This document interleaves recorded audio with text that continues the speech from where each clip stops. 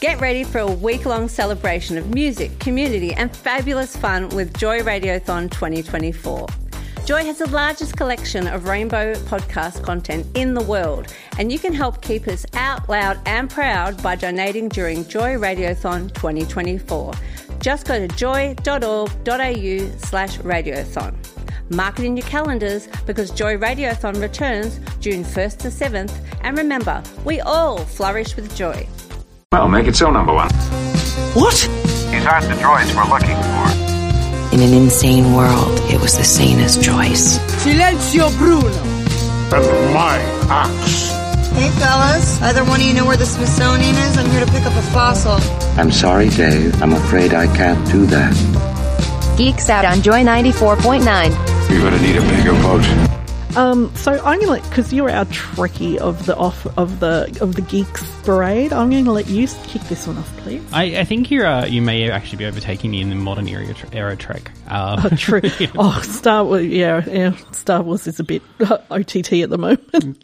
Well, no, but like you're like the all era over of Star like Trek. the modern era of Star Trek. Like you're actually all over it. So yeah, I am loving Discovery. Yeah.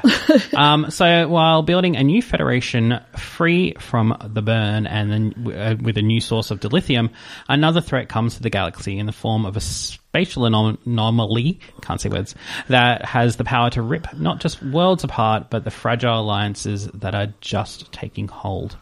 So, yes. Let's give a listen to the trailer. Life is just a blink. It is one heartbeat in the entire lifespan of the universe. Captain? Are you with us? Today we seek to understand a threat.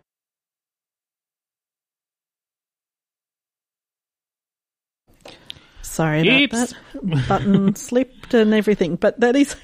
We will try to find it later. Yeah, you can go find it yourself, I'm sure. It's it's out there. But you should be watching it because this is just. I think we were just talking just then about, which is why it slipped. About how great this season is, just for where Star Trek has come along. Clayton, I love your first line quote, so I'll let you. Well, thank you. But yeah, the series continues to feel like a big, warm, queer hug. Yeah. And not just the queer characters, like all the characters really, but like those queer characters are definitely like warming my little homosexual heart. Oh, definitely. Those little homosexual cockles in my nether regions are very warm. Yes. And of course, queer and non-binary as well. Sorry, trans and non-binary as well. Yes. All over every character that's there, definitely.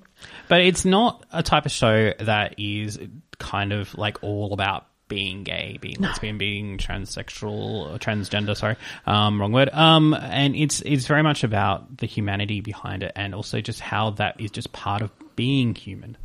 So I think this is the one big thing we were talking about earlier today is the humanity. I really noticed we're talking through humanity and I was going, Doctor Who's Monster of the Week, a lot of other similar series, that whole, there's a theme that goes for that week, and it's usually something to do with battling evil or battling the bad guys, and then there's an underlying film. But something really I noticed today when I was especially writing up these notes, is there's not too many evildoers like historically there are in other Star Treks or anything else. There's no Klingons, there's no, Cardassians, Romulans, many, many others, the Borg, yeah. Exactly. Which I'd so like to see the Borg. But I mean, this season especially, like we had the Borg 2 seasons, first season, second season. No, not the Borg. No, that was in Picard. That was in Picard. Mm-hmm. There we go. Even yep. This is why I overlay them all. But in this season, we've got this one underlying theme of the anomaly. And then we've just got people trying to be nice to each other and trying to find ways that don't end up in fights and war. And, like that first episode we're speaking about, these beautiful moth men and creatures, like that was just amazing, who started fighting. And, Michael's like, no, we don't want to fight. And Yeah. she found a way around it. And the fighting in that episode also comes from their trauma and not from the feel that like they're evil or anything. They just have experienced so much trauma at the hands of the burn and the dilithium shortages, and that they kind of went, we can't trust you, and thus we just want you off our planet. So, and that is such a, that trust, I think, day in, day out in the world we live in at the moment, it's such a key thing with having it. And I think it's really nice. Again, I think Star Trek in general reflects the day and age that we're trying to live in. And I think they've done it fantastically, that humanity and the human power. And I guess you could look at the anomaly as being this great threat we're all facing, and we have those great threats now, like global warming and things like that, and showing that people can come together to solve the problem is definitely really important. So, and the fact that it's not caused by one person, there's not a finger pointing at a country or a specific angle. It's all of us can come together and do this. Exactly, and there needs to be more of that. I really was worried at the beginning of it, though, that this sort of threat, the anomaly, it was going to be just another version of the burn. And it has some similarities, but it actually has differentiated enough from that story that I'm okay now. Yeah. First couple of episodes, I was like, well, this just feels like the burn. So. Yeah, but I think even they were saying it, we've got the burn again, and, what has Federation done for us? They did nothing for the burn. And I think Michael really handled that quite well as well. Yeah. And despite the type of girl that starts a war or two, she's actually doing a great job of bringing everybody together. So that is true. She's gone from war maker to peacemaker. Exactly. So it's such a different time. But I really am loving Michael as captain. And what I feel is that we've actually built this story around her becoming captain. Usually we just get, here's the captain of the ship. And we had that in the first season with Lorca and stuff. But in this case, we've seen Michael's journey to that chair, and that's been a really important thing of the way we relate to the character, and it's sort of a different way we have to other captains. Yeah, that's so true. Like, we didn't just turn up on Star Trek Discovery and she was there. She wasn't a captain to start with, and she wasn't we grew with her, and and the other characters we've grown with, and they've got promotions and things like that, which has been just amazing. Exactly, like Tilly and Adira, and they have Saru. Saru. You've forgotten his name twice. Twice tonight. I will not forget you, Saru. I promise. And Saru. Oh, we've seen his journey to the captain's chair as well, and then out of it again, and kind of back. It's complicated. Yes. I guess the only time we've kind of seen that before is Sisko. So Sisko, when he starts in Deep Space Nine, is not a captain. He is a commander, and he takes the command of this station. He becomes a captain in about season 3 or 4.